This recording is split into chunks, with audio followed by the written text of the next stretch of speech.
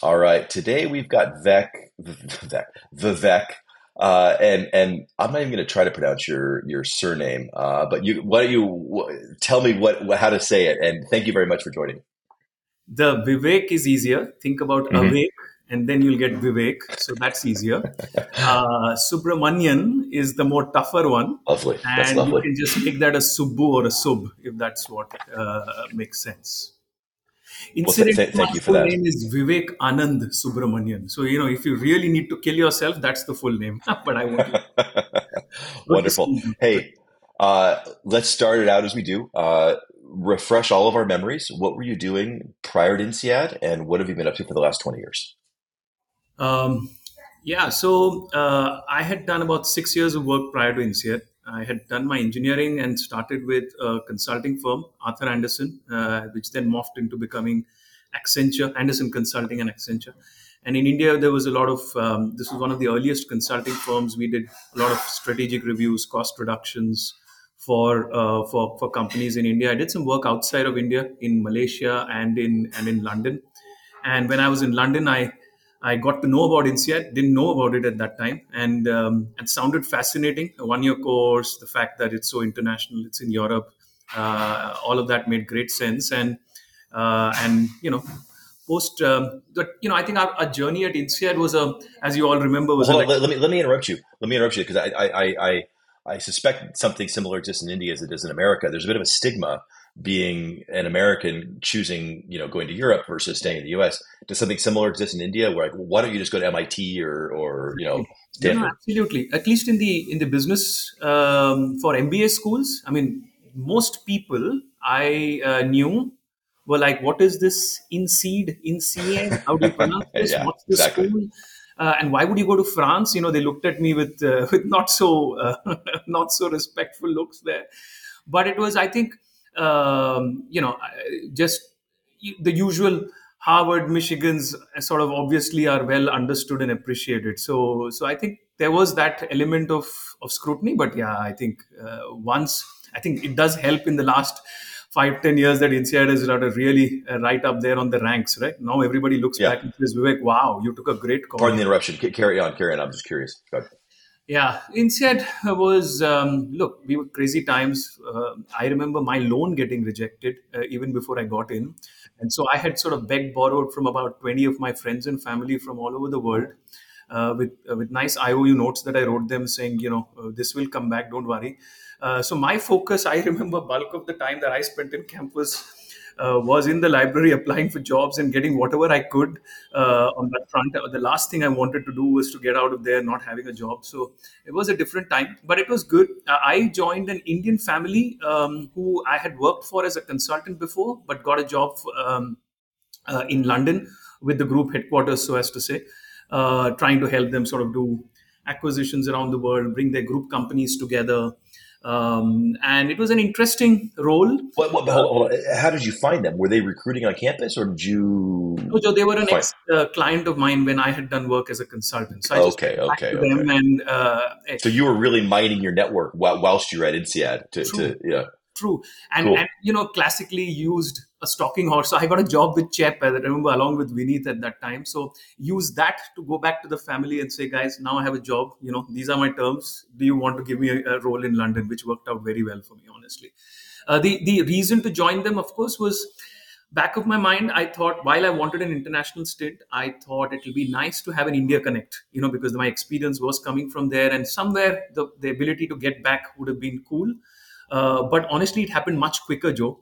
The family had seeded a private equity fund based out of Dubai. And I remember attending a couple of these sessions in in INSEAD on private equity and thinking about it. Said, "Hey, this is very interesting, but doubt if I can ever get myself a role there." And here I got an opportunity through the family to go set up this. So the fund was in place, but to sort of make the investments and help the guy who had set it up.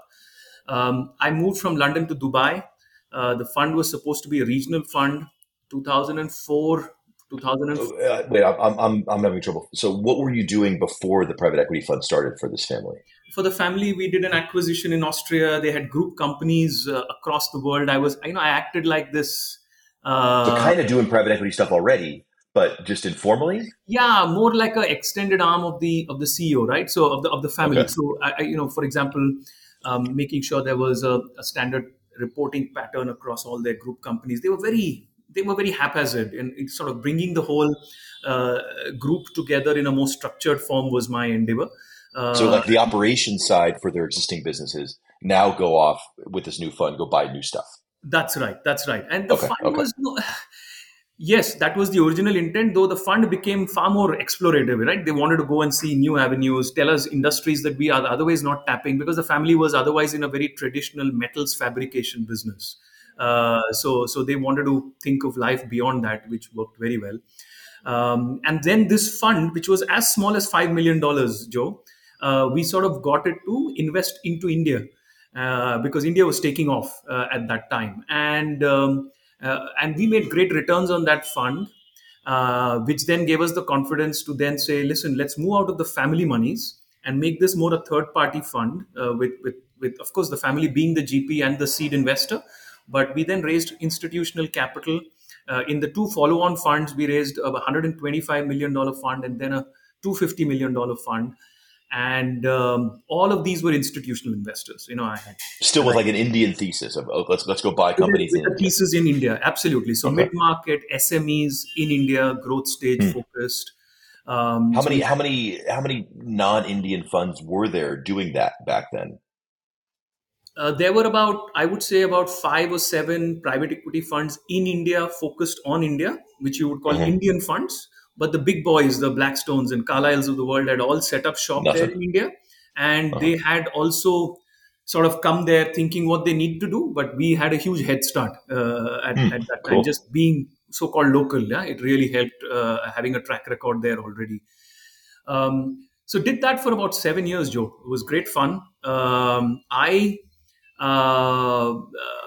I enjoyed, but I mean, I look back at that stint, I enjoyed a lot more of the post investment side, and I quite enjoyed building companies, talking to entrepreneurs, seeing how they are going about this, and and in 2010 became quite clear that I had spent 6 years giving advice as a consultant or 7 years giving money as an investor, but I wanted to test myself as an entrepreneur. Do I really have it in me to go do the real thing? And thankfully, I had a couple of other idiots who thought like me, and the three of us decided that we'll be entrepreneurs, and we started this company called as Fourth Partner Energy, right? And we are three partners who started it.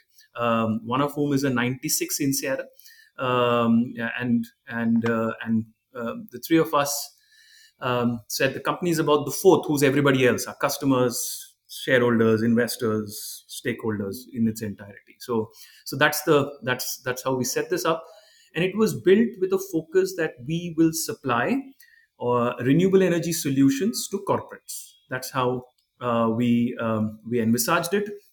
In 2010, India was going to go through a huge migration from a power sector perspective. India, even today, has about 70% of its power generated from thermal sources. And so Hmm. renewable energy had to come in. I had seen what was happening in Europe, in the US, and India needed renewable energy even more than what these countries do. And therefore this Oh, business. what does thermal source mean? Like coal or something that Yeah, puts smoke in the air? Okay. Okay. that's right. Thank you. Sorry. Yeah. So yeah, Okay. using thermal, meaning using coal to boil steam to generate power, Okay. basically. Okay. Yeah. So that's polluting, and therefore needs alternatives, and renewables are all about providing that alternative. Um, so it's been, Joe, 13 years in this business, and we're still surviving, we're still growing, and we've expanded beyond India to Sri Lanka, Bangladesh, Indonesia, and Vietnam, where also we have our establishments. So that's what I do. And I've got a whole bunch of questions without being uh, too crass, but uh, presumably these thermal energy sources are very cheap. And I assume what you're doing is it can be expensive. Maybe I don't want to be presumptuous. How's it going from just an economics perspective for companies that only care about getting the cheapest energy possible? No, very relevant question. So as we started, Joe, the price of renewable energy was much higher than thermal. and therefore we could use renewable energy solutions more as backup power solutions, in case they didn't have power, which India had shortages at that time, and provided using a battery, etc. That made sense. Now today, renewable energy is cheaper than thermal sources. So my per unit cost of generation for a renewable energy plant, I'll just put this in comparative terms, um, depends on the size, scale, etc., can be as low as say about 3 rupees a unit. I'm just using the Indian rupee equivalent, and the same thermal generation source can be a little lesser or more depending upon the technology, but has a recurring cost of getting coal, and has variability on the price of coal that you have to put up with. My price of renewable energy is fixed for 25 years, so I'm locking in the price for my customers for that entire duration.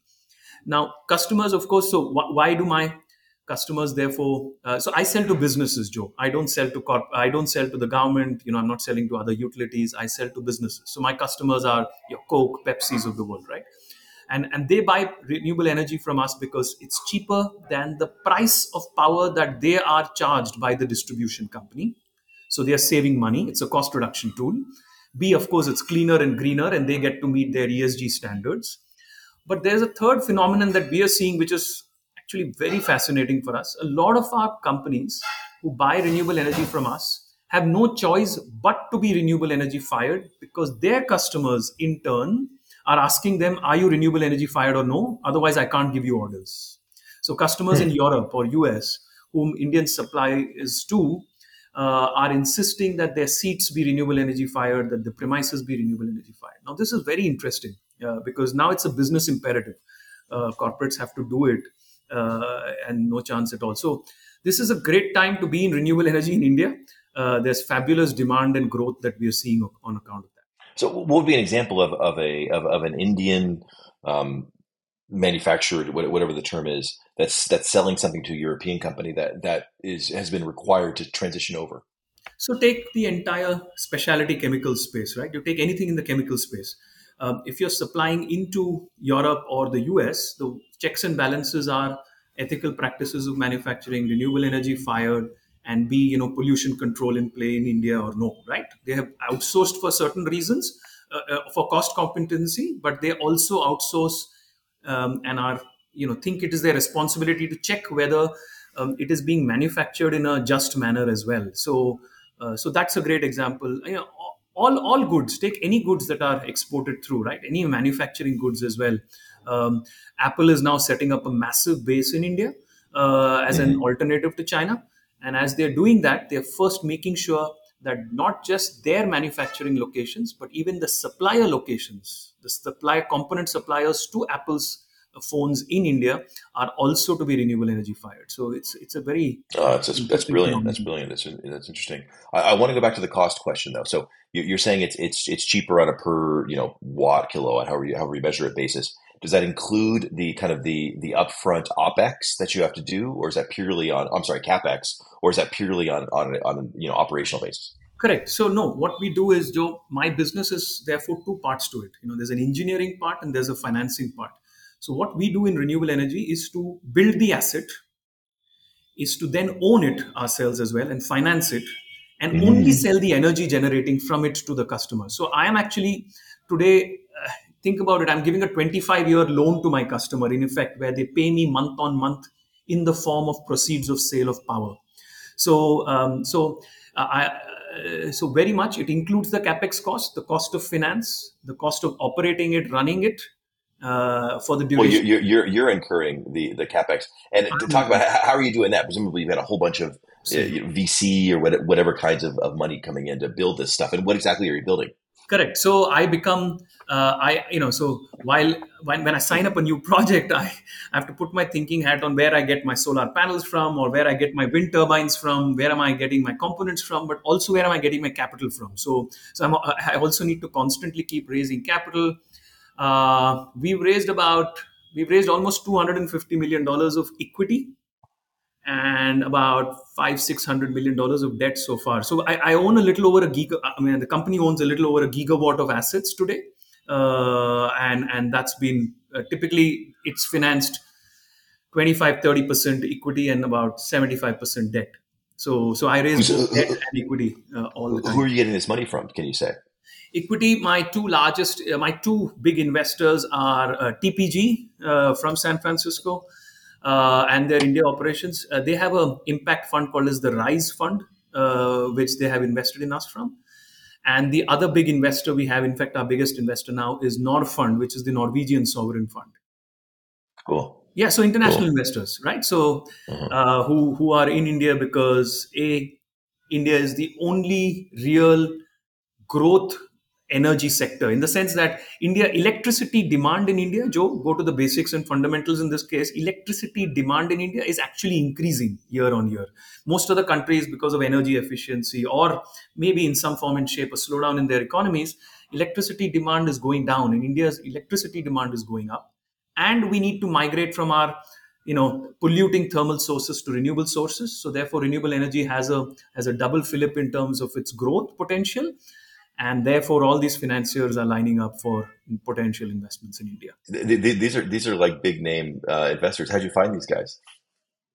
Oh, I've been doing the rounds. Look, first again, put this in context, right? So from 2010 to 2018, I built this enterprise with a little bit of capital of our own, plus some angel investing, some VCs, early stage investors. We raised a couple. Indian angels, Indian or angels, foreign Indian angels. VCs. These are all people in the Hmm. market, and we raised less than a couple of $1 million, Joe. Really small monies in the whole duration of 8 years. But every year we focused on making. While we knew we are setting this up, and this industry will attract what you would call today ESG financing, which is looking for impact. But we built it very, very much with a commercial intent, so it had to be profitable. We've been focusing on profitability every year, and that's what the angels and VCs were looking for, right? And got that tick. But it's only in 2018 that I then, we spent a year traveling around, meeting about, I think, 50 plus global investors, be it asset co-investors. We met the strategic investors, the Shells and Totals of the world. We met some some large private equity investors. Joe, again, the background to this being, just because I'd been on the other side of the table, it helped. Being a private equity investor before really helped me also understand what they would need, the kind of models they would pursue, and how we could deliver what we needed to for them. But the big shift, I'll be, I'm being honest here. The big shift actually came about primarily also driven from what India itself presents as an opportunity. It's nothing great that I am doing, which is very unique to that front. But yes, we are the largest player in India in this front, in this space of CNI. We could attract that kind of investor pool, and that allowed us to get the scale. But to a large extent, the opportunity in India is a great driver for all of these guys to be local. In fact, they all come to India. They're based in India. They have offices in India. All of these big boys. Hmm. Hmm. Yes. That's amazing. It's such a cool, great story of starting out, you know, small and dirty and getting it going. Um, where are you sort of in the marketplace? How many operators like you are there? Are you the biggest one? Are you amongst a few big ones? Yeah. So in the entire renewable energy industry has several players, but if you break this down, there are three segments that operate, Joe. One that generates what you would call large scale utility projects. These typically be half a gigawatt or gigawatt kind of size projects that supply power to the utilities themselves. Who then in turn supply it to the end consumers. Hmm. Hmm. So that's a different play. That's about 70% of the market today in India in terms of its generation for renewable energy, and we don't operate in that space at all because there I see an inherent conflict. It is about the lowest cost of capital. There is no value that you really add. We chose a niche segment from inception, which is corporates, and we said, let's go to the corporates. They will need, they understand service, and how can you package this beyond just electrons to say this is about service, this is about giving them sustainability solutions, it's about telling them what should be their journey step by step, navigating the for them. So India is a bit like Europe, right? You know this. So every state in India is different. Every state in India has its own power policy, which is different. So I could go 200 kilometers north from where I sit, and suddenly the power policy is different than where I am today. Now imagine a corporate who has multiple facilities in India having to navigate through these policy challenges, and more importantly, hedge his energy strategy, and have a sense of what he needs to do. So we become their partners of choice. We navigate this play for them, and of course then contract out and supply renewable energy to them. In that space of dealing with corporates, we are one of the largest players simply because we've survived 13 years, I think. So just being there that long has helped us. We are also one of the we're quite unique where, Joe, we built it as a full services business. So I have a little shy of 500 full-time employees today in my firm. Wow, Yeah. wow, So, wow. so the firm has the ability to build assets. So we are a construction firm. We're an EPC company. So it does its own design. It does its own procurement and construction. We have 100-man maintenance organization. So I have engineers who can go anywhere and fix plants if they're broken, or if they're down for any reason at all. And of course, we have an entire financing engine, which I talked to you about as well. So just being able to do all of this in-house also gives options to my customer, or comfort to my customer, that hey, this is a company that I'll. How does the sorry, how does the, I didn't realize you've got your own construction people. Presumably they're building solar things and wind things and whatever other things. How does the real estate work? Is it leased to you by the client, or is it a totally separate site and you transport it over to the? Both, Joe, both. So we are on site and off site. On site on the customer premises is a little bit more complicated because I'll put it on a shed, or I have to find some Mhm. locations within his factory premises. Or we may be off site where I can build a plant, say 100 kilometers from here, feed that into the grid, and the client sets off that against what he consumes from the grid. It's an accounting adjustments of sorts. So which is what happens in the West, as you all know.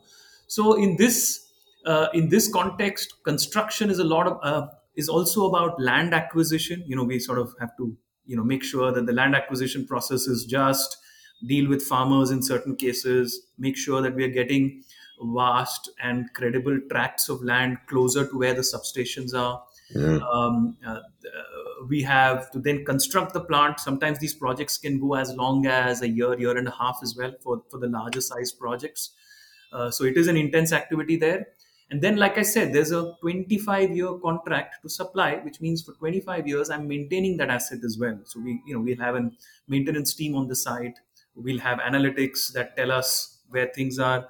Or every single of the 2,500 plants that we operate today is on my phone. I can track its generation every 15 minutes. From my phone, I can shut down a plant if I want. We're running long, but this is incredible. Like you're running, you've set up, and you're maintaining an amazing business. How big's your geographic footprint? Is it all around near where you are in Hyderabad, or is it all over the Oh, country? no, we are there in 21 states in India. So we are there Oh, in a wow, lot of India. And like I said, we are also in Sri Lanka, Bangladesh, Indonesia, and Vietnam.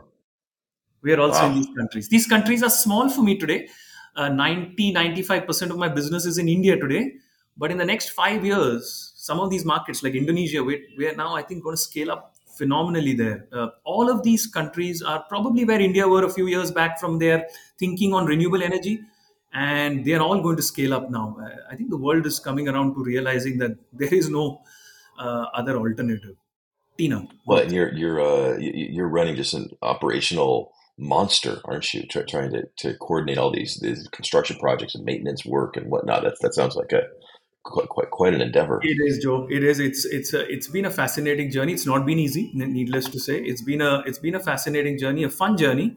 Um, I'd love to think about what next. The questions that were asked of us in the reunion, and say, when are you hanging your boots? When can I host a podcast? I would love to do this, Joe. And not to say that you're retired, but I'm just talking to people, making time for other stuff. But I'll get there someday. I'll get there someday, Joe. Yeah. Yeah.